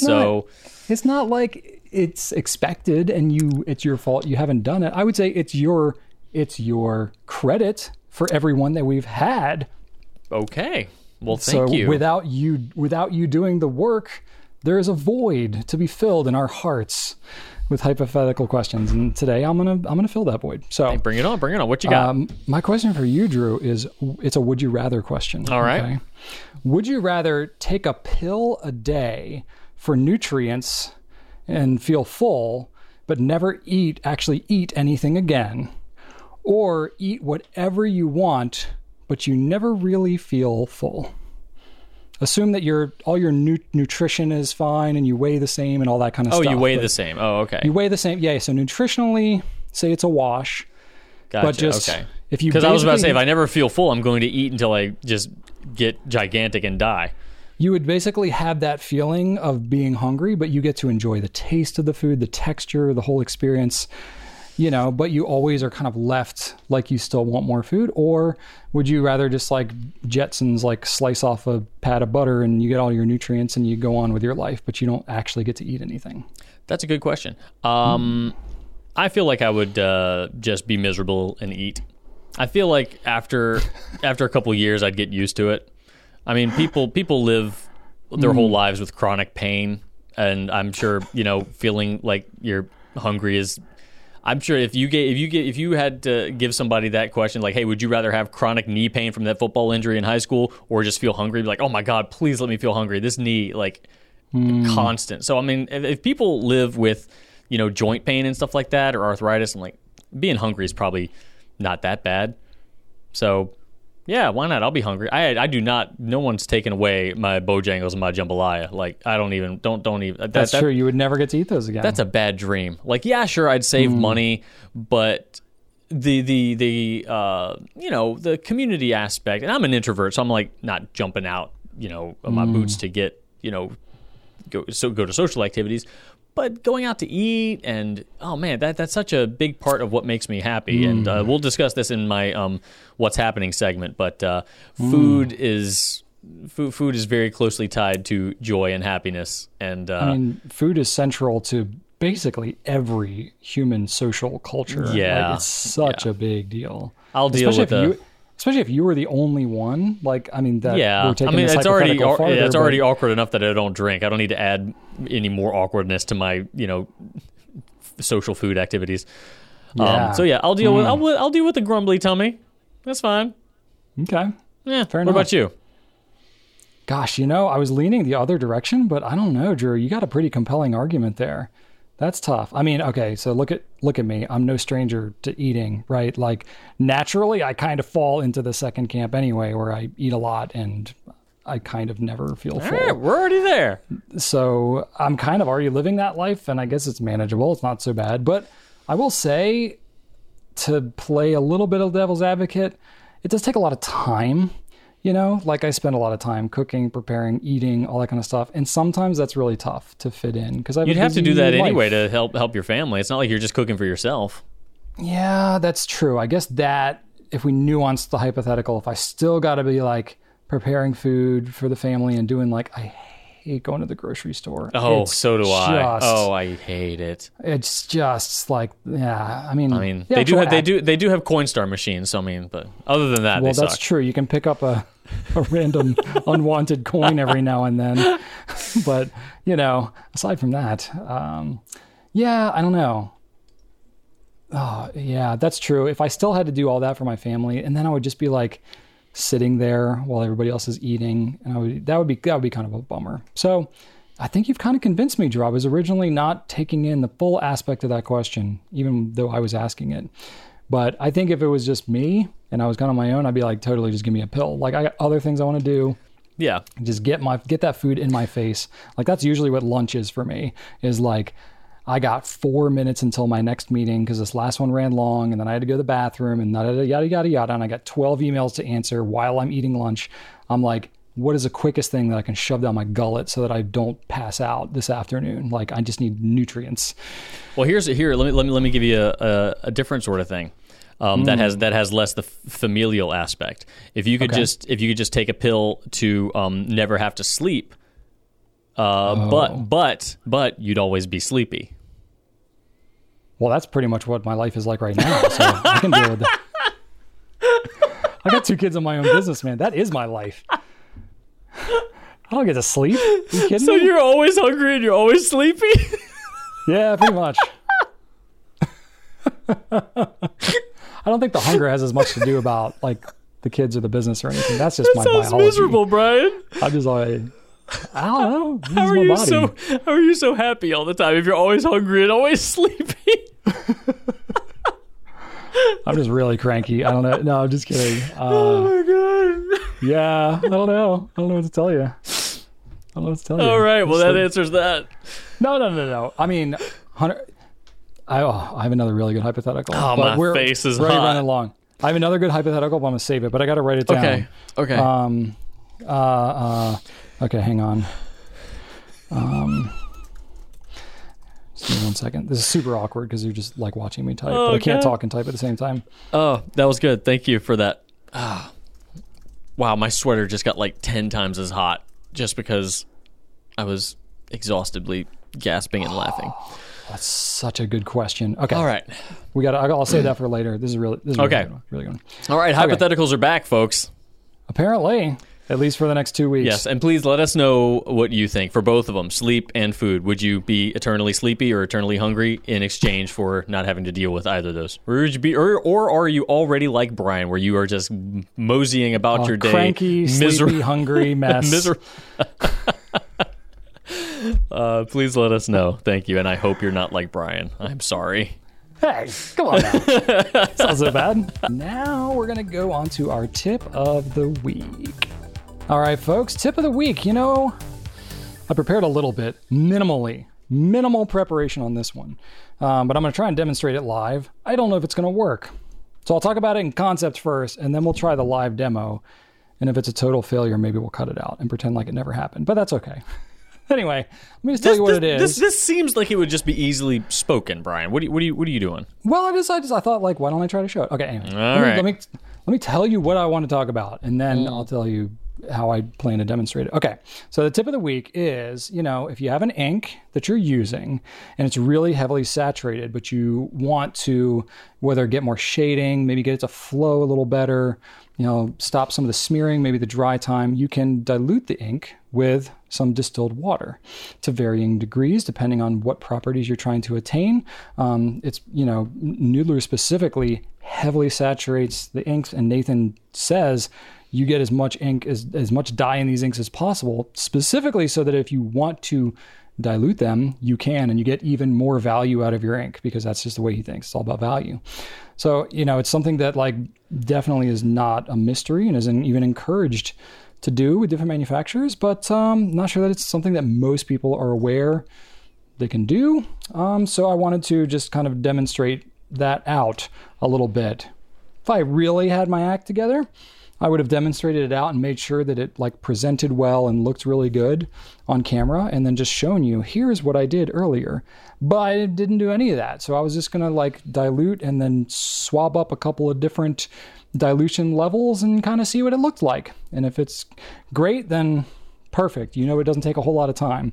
And if it's a total fail, then I'll be like, well, maybe it'll work on another ink, and maybe you'll have better luck than me, but that's the concept. So we're playing with live ammo here, Drew. I'm taking a little bit of a risk.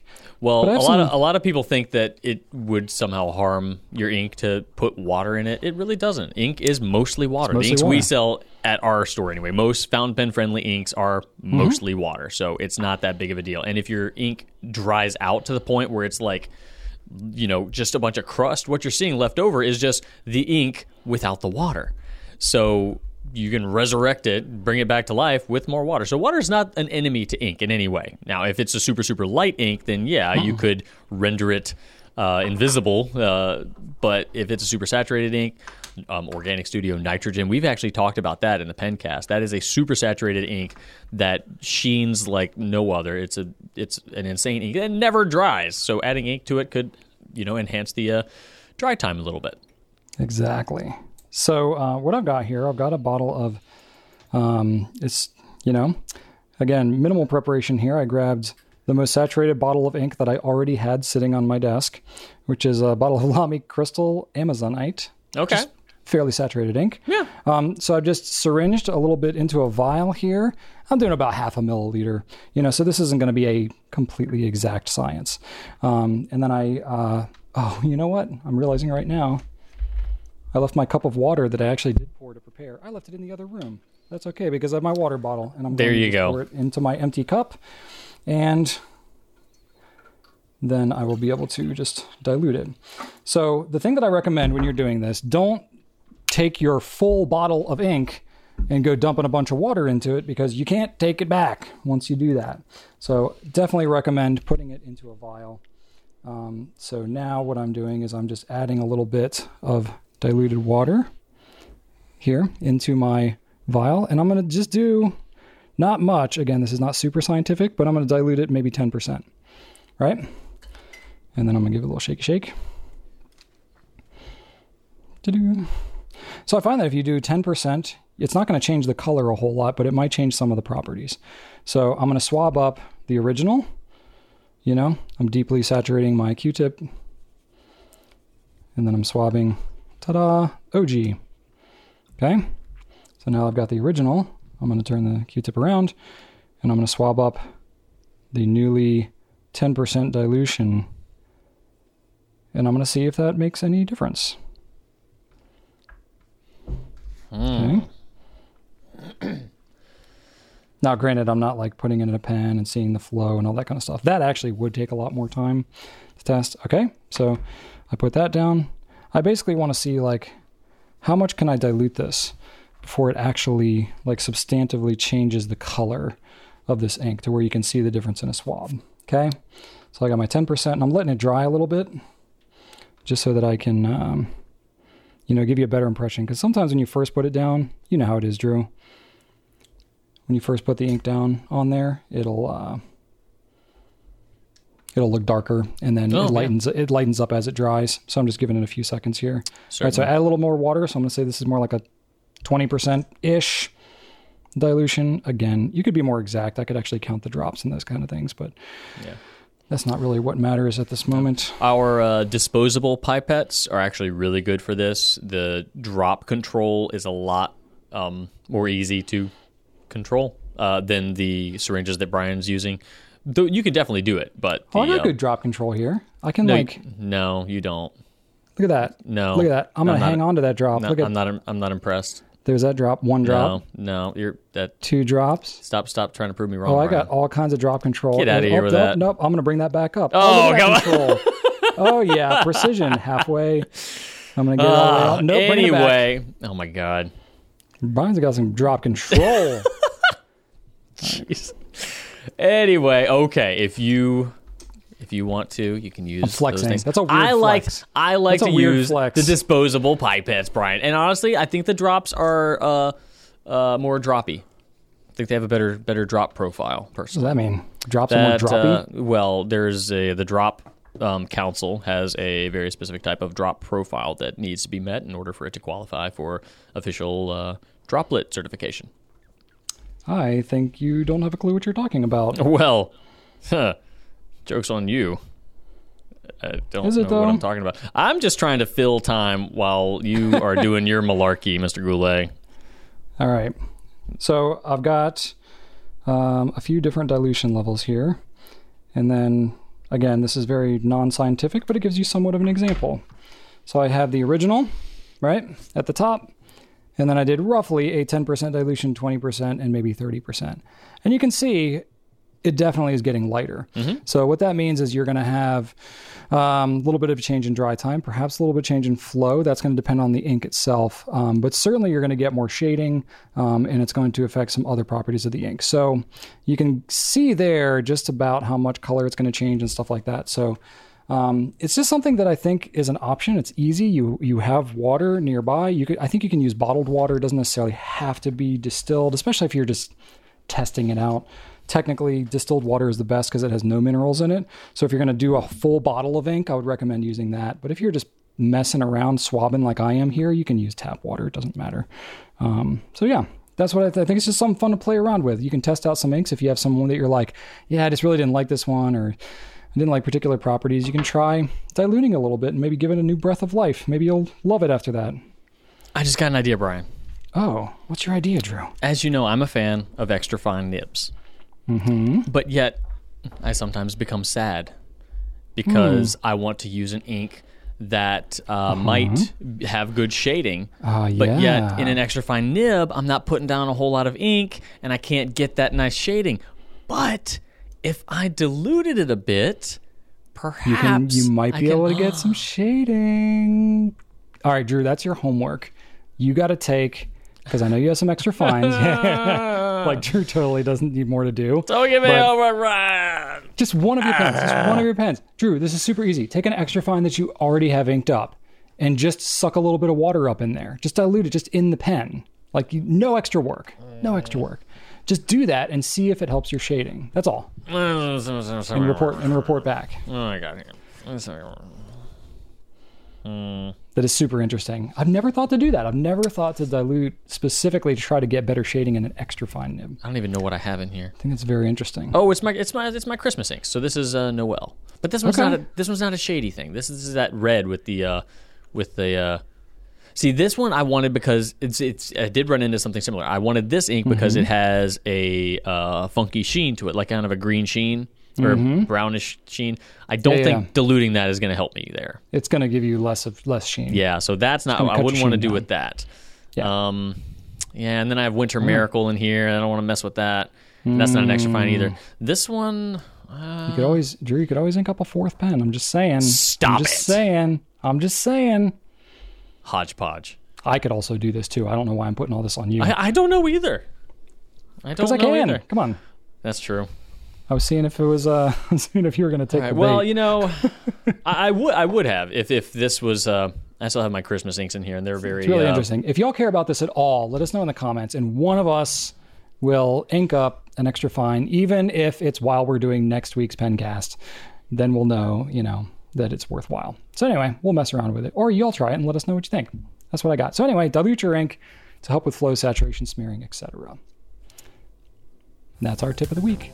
All right, next up, we've got the What's Happening segment of the stuff that, this is for all the people that you're already an hour and a half in on this thing, and you're like, yeah, this is how I want to spend my time. This is the snatch block people. Let's talk about some nonsense. These are our snatch blockers. Our snatch blockers, our cumbersome screamers. These are the turkey hammock people. So yeah, this is how you end on a biscuit right here. That's right. Let's do it. So Drew, I understand that you had an interesting last week. Yeah, well, I told y'all that my in-laws are visiting. So my wife's mom, my wife's sister, my wife's sister's husband, and their kid. It was a full house. So that was fine. I still would rather people visit than me visit them, because at least I'm in my own house. We were in the guest room on air mattresses and kids' playthings, but still in my own house. Still had my stuff.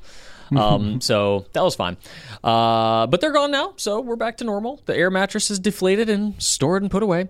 But I had a great post in-law visit weekend, Brian, and it started on Friday. Because after I published the Pencast, I went to Waffle House by myself, and I just sat at the bar area, and I was just like, and it's just something special about it. I just love me some Waffle House, and all the people were like, all the employees were just joking and yelling at each other and making fun of each other. It was just a really, really great, positive environment, and they're like, "Do you need a menu?" I was like, "Nope," because I know what I want. And they don't even say, "Here's a menu." They're like, "Do you need one?" Because a lot of people that come in here. Do I have to give you a menu? Yeah, I was like, I don't need a menu. I'm getting an all-star special. So that was delightful and magical and delicious, and I was back within an hour. And I just that is the magic of Waffle House. And true. I'll also say that Waffle House, you can always see them cleaning. You can see the floors of the kitchen. You can see them checking the inventory. Like they do a lot back there. And it's true. People say like, "Oh, Waffle House," but like, where else can you eat and you can see the kitchen? And you could eat at a nice restaurant, but if you can't see the kitchen, you don't know what's going on back there. I've worked at a restaurant. I've seen some kitchen, and the kitchen that I worked at did not look as good or was cleaned with the regularity that the Waffle House kitchen is cleaned at. So I don't want to hear it about Waffle House. It's a gem. It's an irreplaceable piece of Americana that should be revered. Wow. Anyway.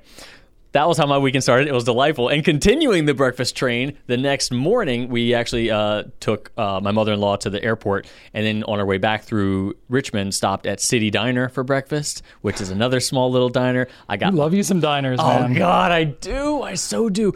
And it was snowing, Brian. I was like, and I was facing the window in my little booth, had my coffee, my breakfast, and I saw the snow right, it was right in front of the Science Museum in the DMV, so like some old Jeffersonian buildings. Some old architecture there. Oh my God, it was magical. And pancakes make everything better. So magical about having pancakes at dinner time. That I gotta say. Pancakes anytime. Like a breakfast food is the most miraculous thing ever. And Brenner is like a regular staple in the Goulet household. And that's why in this episode's hypothetical, I have to say that I will have to eat. I could never forego eating because it like breakfast is a direct tunnel into my heart and soul, and it is a panacea. It cures me of all ailments, and I would be lost without it. And my wife's looking at me like, well, you are really happy right now, aren't you? I was like, yes, I'm just like beaming. My chipped diner coffee mug that had a big old chunk taken out of it, I'm just like happy as can be. Right. And we watched Encanto this weekend, so I finally got around to that. That was pretty good. Didn't knock my socks off or anything. It was no Moana, but still a solid entry to the Disney library. And also that night, I just ordered Pizza Hut, and it was just a great experience. Just a nice, buttery, delicious crust. Oh my God! Quite the restaurateur this weekend here. Yes.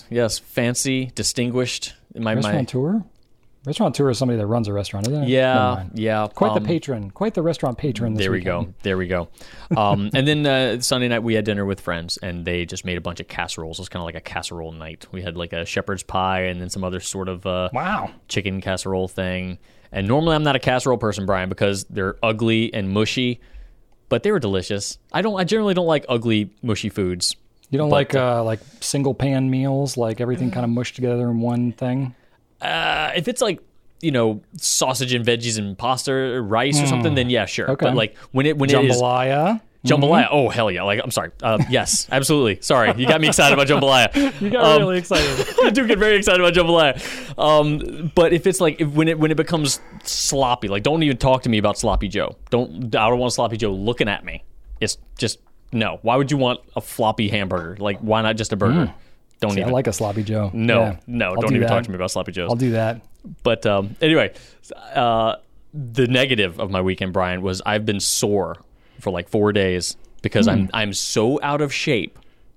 I downloaded a boxing game for the virtual reality thing I got, the Oculus. So I'm doing this boxing game. I'm like, all right, cool. It's $10. Let me grab this thing. So, I'm fighting the guy. I'm like, all right, cool. Like shadow boxing, basically. Yeah. Yeah, basically. But there's the bad guy, Ugly Joe. I'm fighting him. And I'm really giving it my all because I don't know if you know this about me, but I, for as not active as I am, I also have a lot of energy. So I'm pretty sedentary. Never really picked up on that. Yeah, pretty sedentary in my lifestyle, but I also have a lot of energy. It's a weird dynamic. That is true. You do have that dynamic. Yeah, it's strange. But so I'm giving this my all. I'm like, okay, cool. If I just go nuts to try to take this guy's head off, it works better. Yeah. But then he stopped getting hurt by my punches. I'm like, so I'm going harder and harder and harder and harder. I'm like, like dying. And my arms are hurting. And then finally he goes down, but I am like blasted for the next day. I can't move. I can't put my shirt on. I'm like, my arms are useless. My shoulders are in pain. And I found out that this game, the harder you punch, the game like adapts to your strength level because otherwise not everybody would be able to play it. Yeah, you'd have like children trying to play this game that would so just what lose it does, to everybody. it takes your strongest punches it measures the velocity and the speed and everything like that. It says, okay, well that's this player's average strong punch. But I was giving it everything that I had, but it was adapting. Like from the get-go. Yes, from the get-go. So so I'm totally punishing myself because I didn't think that this game was going to have some funky adaptive punching thing. So I haven't played it since because I've been just suffering, and you got to get amped up to do it again. And dude, it was three 3-minute rounds. That's not even 15 minutes of activity, Brian. And I was totally wiped.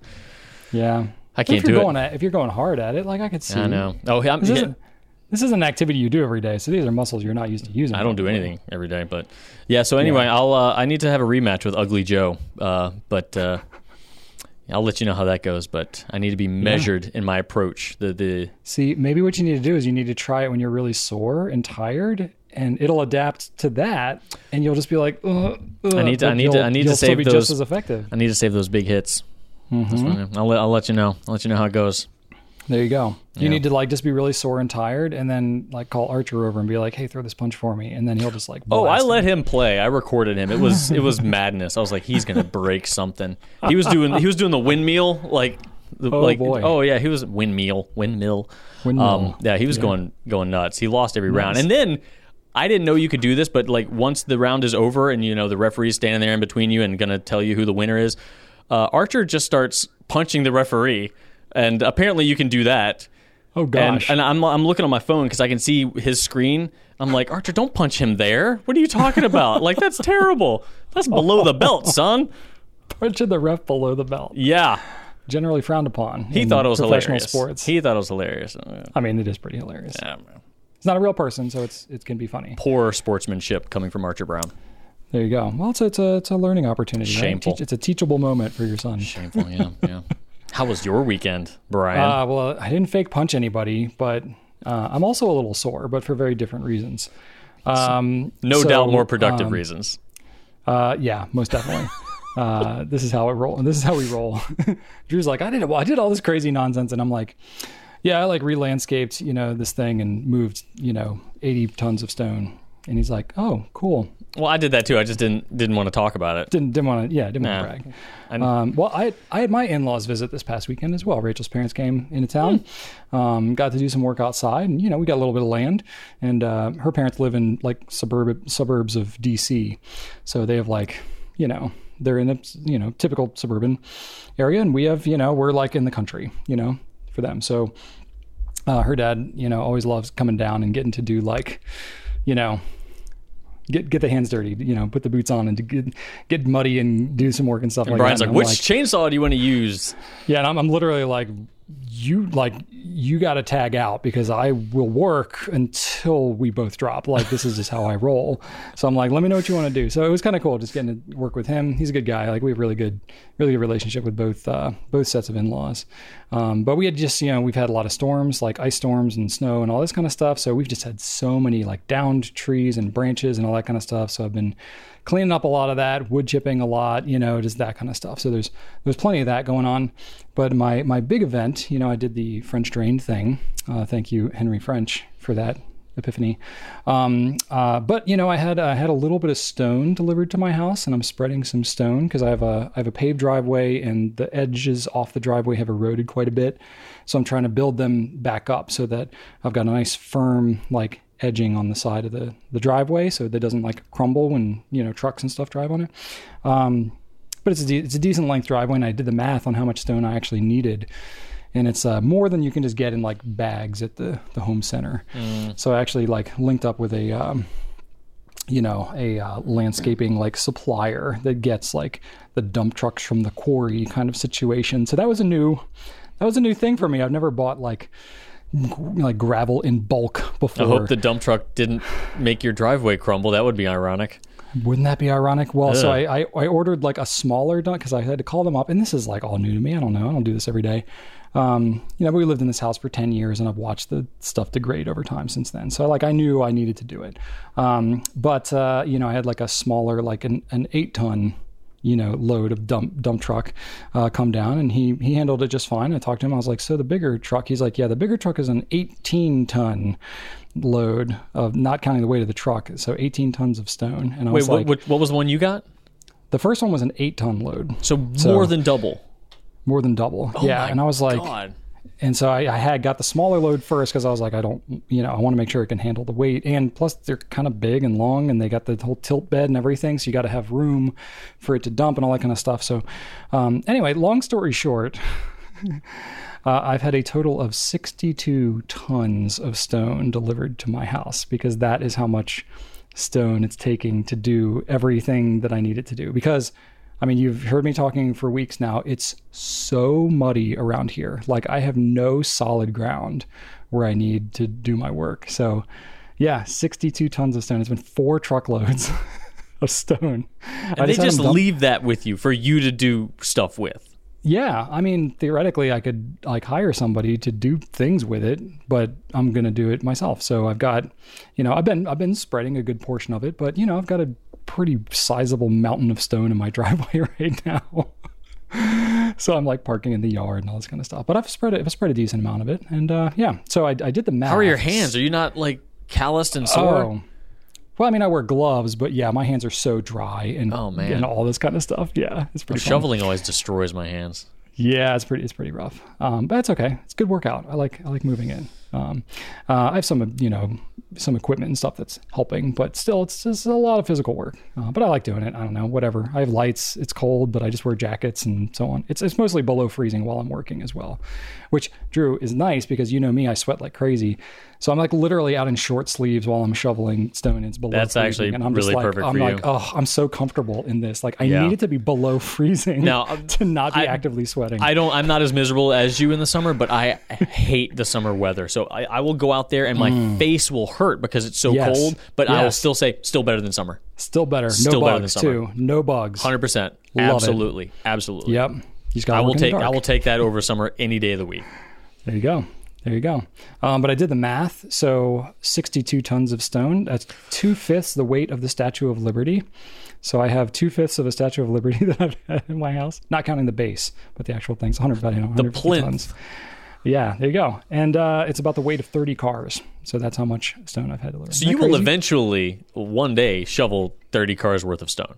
Yeah. Yep. You got it. It's fun stuff. And then I built something. Ooh. But I don't think I've even shown you. So I built a Lazy Susan, which I'd never done before. So here it is. Oh, so wow. It's a Lazy Susan. So it's got like the Lazy Susan like rotating base and all Oh, that. dude. But it's like a slice. It's called a cookie. So that when you cut a slice out of a tree like this, it's called a cookie. So this is actually the trunk of the cherry tree that was in Rachel's front yard when she was growing up as a kid. The tree was starting the tree was starting to die about 10 years ago. And, her dad asked me to help take it down. And, it was really good cherry wood. And so I've just been keeping this like large tree trunk. It's not huge. It's like this big in diameter, but it's like maybe 4 feet of it. And I've just been hanging on to it for like a decade. I was like, I don't know what I'm going to do. And my aunt asked me to make her something, and she wanted a Lazy Susan. And I was like, well, actually, this is about the perfect size. She wanted like a natural edge. She's got all this kind of rustic furniture. And I was like, well, I could make you one out of Rachel's childhood thing. So it's kind of cool. Maybe I'll make one for our house. But this one's going to go to my aunt. No, make a second one, dude. That's fantastic. Yeah, isn't that cool? Yes. Yeah, so it's kind of fun, So is that did you lacquer all the way around that thing or seal? Well, I kind of left it. So the bark is really tricky, and it's like, it's real bark. You can like flake it off. Mm-hmm. I left the bark as is because that's going to basically protect it. But I did do like an oil wax varnish on the top here and on the bottom as well. But yeah, and she wanted the cracks. Like, there's stress in the wood, so when you slice it out like this, it's pretty much going to crack. That's hard to avoid. But it didn't crack too bad, and she liked the rusticness of it, and I was like, okay, cool. So it was mostly cutting it, sanding it. That is so cool. Did you just buy a Lazy Susan plate from? Yeah, you buy like Lazy Susan hardware, so it's just got like ball bearings in there. How about that? And it's got two metal parts on it that have ball bearings in between, and then that is so awesome. That would be perfect for like condiments, salt, pepper, napkins, and stuff like that. Exactly. That's fantastic, dude. That's really awesome. Yeah, it's kind of fun. It's like getting to do fun woodworking stuff like that. So like when it's rainy and like really crappy weather, and I just literally can't work outside, I'm like, all right, I'll go make something out of wood. So anyway. I shall call it Susan. That's right. Well, 30 Rock deep cut on that one. All right, and there you go. That's what I've been up to. So me and Drew, what's happening? The answer is plenty. All right, everybody, that's what we got for this week. Pushing 2 hours, Drew, as a trend. I don't know, man. Everybody seems to be digging it, but we're not trying to go long. We even cut some segments out, but we just keep on talking. So anyway, as long as y'all like it, it's fine. YouTube likes it. We like it. Y'all like it. Everybody wins. Please leave us feedback on how we're doing. Let us know in the comments. Ask us questions, etc. Without you all, we would just be two weirdos talking into cameras. You can check out gouletpens.com for all of your fountain pen, ink, and paper needs. Be sure to like and subscribe to YouTube, Instagram, all these places where we are. If you're listening to the audio version, you want to email us, you can hit us up at pencast@gouletpens.com. And I have a random fact for you, Drew, to finish out the day. Are we going to end on a biscuit? I don't know, maybe. Yeah, not cool. Maybe not a biscuit. Day-old biscuit, maybe. It's not like my most interesting fact, but I just pulled it out. It's a very. I'll eat it. Bring it on. It's truly a random fact. I'm hungry. Fact. Talking about all that jambalaya. So I've always been curious to, if you walk across the street, not at a crosswalk, it's called jaywalking, at least here in the U.S. And I was like, what does that even mean? Does that sometimes you use these expressions and you're like, where does that come from? What does that even mean? I don't use that in any other way. So apparently jay used to be slang for a foolish person. And so when the pedestrian would ignore street signs, they were considered a jaywalker. They were basically a foolish person crossing the street. And that's where the term jaywalker came from. I really like that. I kind of wish we could change it to stupid walking and shame people for not using the crosswalks any longer. You foolish walker. Yeah, I like that. There was at least one or two comments about the origin of bar none, since we mentioned that last episode. Yeah. And I kind of glanced over them, and they still didn't make a ton of sense to me. So a lot of those things, like, they're not 100% sure where the origin comes from. I mean, no, they seem fairly confident. I think it was my own ineptitude failing to understand it, but, Fair enough. Well, I guess you are a Jay Walker. I felt like a Jay. I felt like a Jay. A Jay caster is what you are in that instance. I wonder if maybe that's why they called it a blue jay. Maybe it behaved obnoxiously. I hear blue jays are pretty mean. Blue jays are mean. Yeah.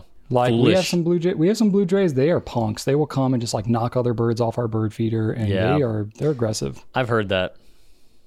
I also saw a woodpecker. This is little bonus footage here. So I saw a woodpecker. There is apparently 23 species of woodpecker or something like that.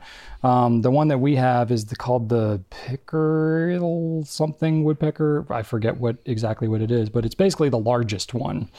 And, I've talked about like, oh yeah, my trees just like randomly fall down. Where apparently these woodpeckers are quite large, and they are known for pecking trees and weakening them, and sometimes trees will actually like split in half and like fall.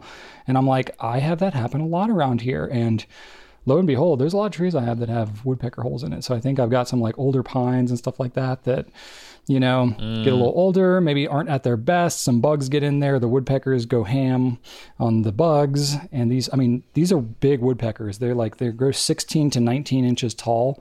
Their wingspan is about 3 feet. Like, they're big. Oh my God. This is a big bird. And he's out there like whack, whack, whack, whack, whack. A lot of them are protected species too, so you can't really do anything about them. Oh, yeah, I'm not trying to like do anything, but we had one drilling holes in our home one time in our rental house. It was a wood siding house. Yeah, see, that's not good. It would punch holes right in the siding. Yeah, see, that's what you got to be careful of. But no, these ones are all in the woods, but I'm like, that might help explain why I have so many trees that fall, They know you enjoy cutting them up. And they're like, hey, let's do this guy a favor. He likes cutting down fallen trees. Let's give him some more. Yeah, they're like, I'm helping this guy. No, they don't know. They're birds. They're oblivious. They're just trying to get to bugs. I get it. They're just trying to eat. Everybody's just trying to eat. But anyway, bonus footage. Turkey hammock. Hey, hammock zone. All right, everybody. Have a good one. We'll catch you on the next one.